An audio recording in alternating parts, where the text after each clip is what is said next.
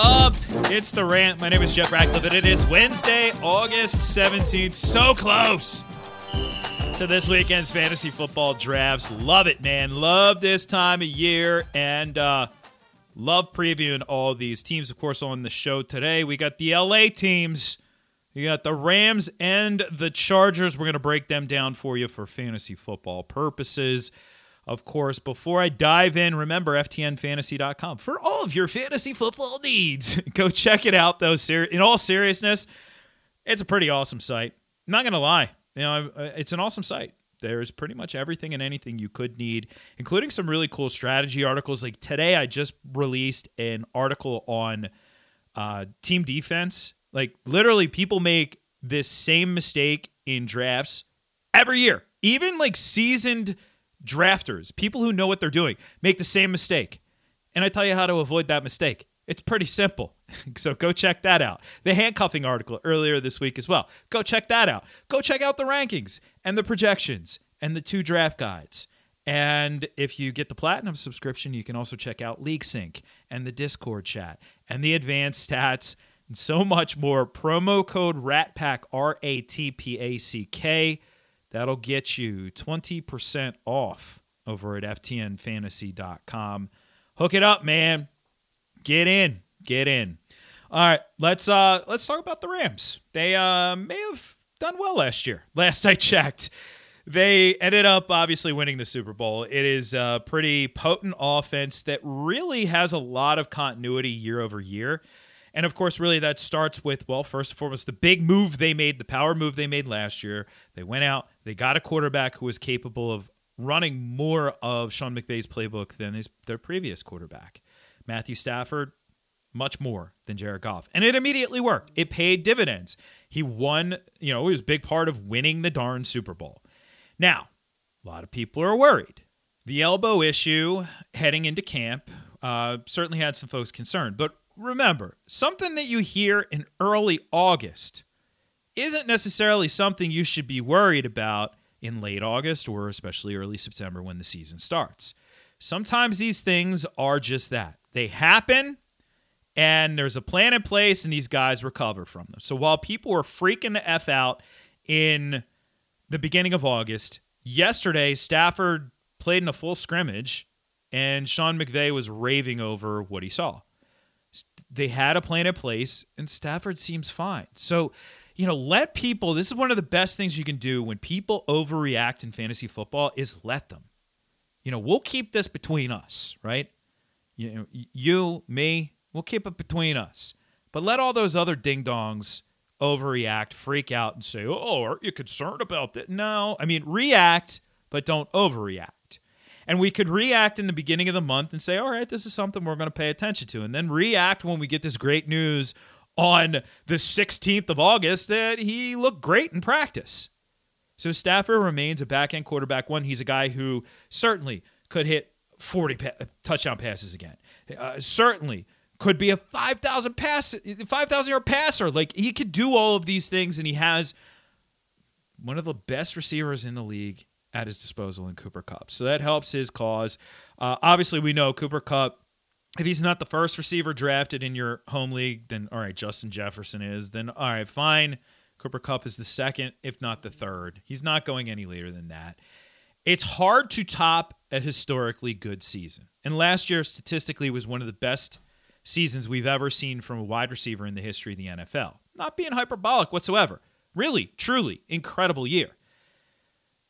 But Cooper Kupp is that good that, not necessarily maybe another historic year, but he's going to be a super high floor, super high ceiling guy yet again this year. He's a technician. He's one of the best route runners in the league. He is so effective at getting open, despite not being fast. This is a dude with 4.6 speed. And every bit, heck, if you said, Jeff, I'm going to take Cooper Kupp second overall. I know Jonathan Taylor's going first. I don't want McCaffrey. I don't want Ekeler. I'm just going to take Cooper Kupp. I'm not talking you out of that. He's right in that conversation for me. He's in that tier of player. And what I think is interesting as well is last year, okay, Woods was there. Woods and Matthew Stafford never quite seemed on the same page. Then The injury happened right when they brought Odell into the mix, and Odell didn't look like his old self, but he was all right, And then you have Van Jefferson as your 3. Allen Robinson is a step up on both of those guys. Maybe pre-injury Odell, he wouldn't have been the first ACL, but now he's a step up on what Odell was last year for that team. He's a step up. Plus, he also has the whole offseason with the team, unlike what Odell had coming in and having to learn basically halfway through the season. He's a step up on Robert Woods, or more than a step up on Robert Woods. This is a much better complementary piece for Cooper Kupp than what you had last year. So that'll help the cause. And I like Allen Robinson as a back-end wide receiver too. This is the best quarterback he's ever played with, and he is not over the hill just yet. Van Jefferson had a little knee cleanup, should be fine for the start of the season. But really, the third receiver, I don't know. The only appeal there is if for some reason Kupp or Robinson went down with injury, okay, then we're in a different spot. As far as Tyler Higbee is concerned, he's going to be used, but is he going to be anything better than a 3 for 32 guy? No. Unfortunately, I actually have him spot on 3 for 32 projection with 4 touchdowns. So if you go 3 for 32 average, which is what a lot, I don't have that nickname because it's uncommon. It's a very common average for tight ends. So if you go that and you score 4 touchdowns, that means there are going to be probably 4 games at the most where you are a viable fantasy tight end. A tight end that the manager who started him can sleep well that Sunday night. Most of the time, you're not going to be. In fact, 3/4 of the time, you're not going to be a good option. So just keep that in mind with Higbee. Not worth a late-round shot. There was one point in time where Higbee looked like a budding superstar, but maybe that was more product of schedule than it was, and situation than it was him actually being a budding superstar. All right, so let's talk about the backfield. Cam Akers is there. Darrell Henderson is there.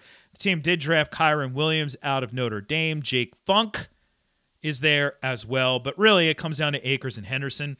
There were some rumblings that this might be a full-blown timeshare between the two, and I just find that really hard to believe. By the way, they're both hurt right now, but neither is a serious injury. I just find it hard to believe, though.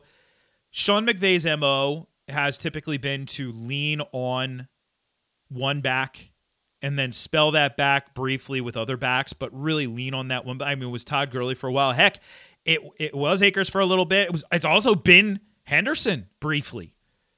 But Akers in the playoffs, remarkably coming back from an Achilles injury, was not efficient. And all the box score scouts out there are going to tell you, yeah, with his 2 yards per carry. Okay. But what about the 76 touches that he had? If Sean McVay was that concerned about the 2 yards per carry, would he really have given him 76 touches in the 4 most important games of the year for the team? I mean, seriously, sometimes 2 + 2 = 4. Right? Sometimes it really is. They don't need to literally spell it out for us to tell us what we need to know. Now, that being said, I'm not over the moon on Cam Akers. I don't have him as a top 10 guy. I'm ranking him at 15 right now. But, if you're somebody who likes to draft running backs early, he could be a nice little value this year. He's a dead zone back for me, but could be a nice value for you. All right, let's talk about the Chargers. Oh, boy. This team's fun, man. This team's freaking fun. And the fun, it starts with the quarterback. What was that a quiet 5,000-yard season? I mean, I know that Justin Herbert, fantasy folks love themselves some Justin Herbert. They do, and rightfully so.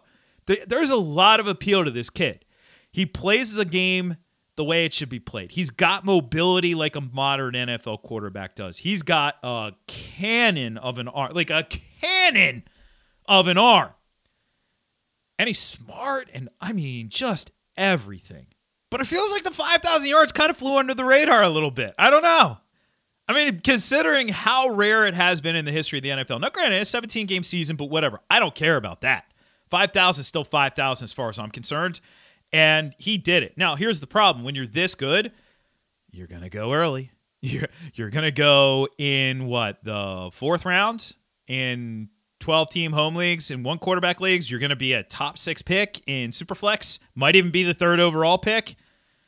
So that kind of prices him out in terms of my strategy. Remember, you can if you want to see all the different strategies you can use and the way that I kind of take myself through a draft and deploy my strategies, I wrote it all up in the Fantasy Football Draft Strategy Guide over at ftnfantasy.com. It is behind a paywall, but it is worth checking out if you're already a subscriber. If you want to be a subscriber, like I said, promo code RATPACK, 20% off. All right.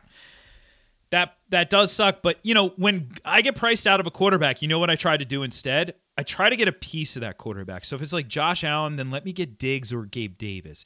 If it's Mahomes, maybe Kelsey, maybe Juju, maybe Marquez Valdez-Scantling or something like that, or Sky Moore. If it's Herbert, well, it's maybe Keenan Allen or Mike Williams, possibly at tight end Gerald Everett, maybe late round Joshua Palmer. Right. And then, of course, Austin Ekeler. So let's talk about the wideouts first. All right. Keenan Allen, Old Faithful, right? As steady, just get out the permanent mark, get the Sharpie out. And when you're projecting his receptions, just write 1-0-0 at least. Because this dude he's just automatic. He's not super old, but even at his age, automatic. Put 100 catches in there. 100. All right. Now he's not going to have massive yardage on those. He's not a high ADOT guy, and he's not a guy who, it would surprise me if Keenan Allen went out and had like 11, 12 touchdowns, but still he's going to have 6, 7, 8. He's going to just every single week fill up the sheet with catches, and he's fine from a yardage standpoint. So the question is, do you want him or do you want the more volatile Mike Williams? And we saw last year, the highs can be very high with Mike Williams. Like, he could be first overall any given week, number 1 wide receiver. But he could also be like the 80th wide receiver in any given week. And that has happened. Now, you're not going to get that ebb and flow with Keenan Allen. So if you can handle that roller coaster ride, then sure, Mike Williams has a lot of appeal as a wide receiver too. Sometimes it helps to have that higher floor. Maybe you don't have the number 1 for the week overall potential with Allen. Like, it wouldn't be shocking if he did it, but Williams has the higher ceiling for sure. But, pick your poison. I'm leaning Allen if I had the choice between the two. As far as Palmer is concerned, you got some upside. I think this kid's going to take another step forward this year, but just be aware they will also be using Jalen Guyton as their sort of designated shot play guy because he can get down the field in a hurry. Now, Gerald Everett is in the mix. Donald Parham should also be used as well, but Everett figures to be more of the primary pass catcher for this team at tight end.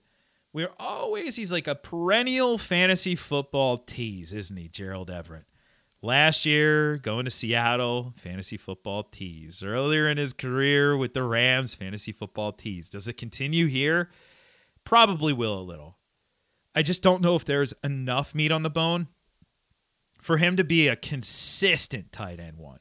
Like, certainly, again, could be a 3 for 32 guy who scores 5, 6 touchdowns during the course of the season. Sure, that means 5 or 6 weeks he's usable, and then the rest he isn't. So just be aware. But I don't mind if you're drafting tight ends in the late rounds, trying to swing for the fences, going Gerald Everett and David Njoku, Gerald Everett and Evan Ingram, Gerald Everett and Irv Smith, whatever. Any of those guys, sure. Shoot for the moon. And if you swing and miss on both of them, well, heck, you're going to need players to cut during the course of the season anyway. But you just might hit. You never quite know. And he does have that ceiling, that profile that you do want to go after. Austin Ekeler's phenomenal. I think we all know that. Now, he also is 27 years old and did say this offseason that he hopes the Chargers do have a little bit in that backfield to reduce his workload. Not dramatically, but, a few, you have touched the ball 2 fewer times a game, that starts to add up at the end of the season, right? That's 34 fewer touches, which could help you keep you fresh a little bit longer. And they did address the position in the draft with Isaiah Spiller. So I'll talk about Spiller in a second, but even with a couple fewer touches, like Austin Ekeler's value doesn't come from like a Derrick Henry workload as a runner. It comes from being one of the top pass-catching backs in the NFL. Remember, Every target is worth 2.5 times as many fantasy points as every carry over the long term. Now, it won't always work out perfectly that way, but targets are much more valuable than carries. So just keep that in mind with Ekeler. I'm taking him third overall in most instances. I mean, he's number 3 on my board. Again, I'm not going to talk you out of Cooper Kupp, but number 3 on my board right now. Love him up there. Just with the pass-catching ability for sure. And then he adds as a runner, and they used him more in the red zone last year. Now, Isaiah Spiller in the first preseason game was behind Larry Roundtree and Joshua Kelly, but it was the first preseason game. And I think they were getting a look at both Roundtree and Kelly to figure out which one of them they're going to cut. I honestly do. So, again, we'll react to that first preseason game, but I still do think that Spiller is going to end up being a handcuff in this backfield, not Kelly, not Roundtree. I mean, Spiller is not a game-breaking guy, but he runs hard. He can catch the ball out of the backfield. I keep saying, like, he gives me kind of Arian Foster vibes a little bit. And I would say poor man's Arian Foster, but Arian Foster wasn't drafted, and Spiller was drafted in the 4th round, so whatever with that. I'm not saying he's going to emerge and be one of the most dominant backs in fantasy football, but I do see that, like, Foster never ran away from anybody. That's kind of what you get with Spiller. So if I'm going to cuff Ekeler, it's still going to be Spiller. All right, remember, FTNFantasy.com, promo code RATPACK will get you 20% off over there. Use it. Also remember the FTN Fantasy Football Podcast. I actually put one up today. So go subscribe to that podcast as well if you want more of a JR here. All right? At Jeff Ratcliffe on Twitter. Love seeing that hashtag RatPack. That way I know you're a listener of the podcast. So bring it on Twitter, man. Bring it. All right, I'll be back tomorrow. We will have the Raiders and the Dolphins. I'll catch you then. I'm Jeff Ratcliffe, and I'm out.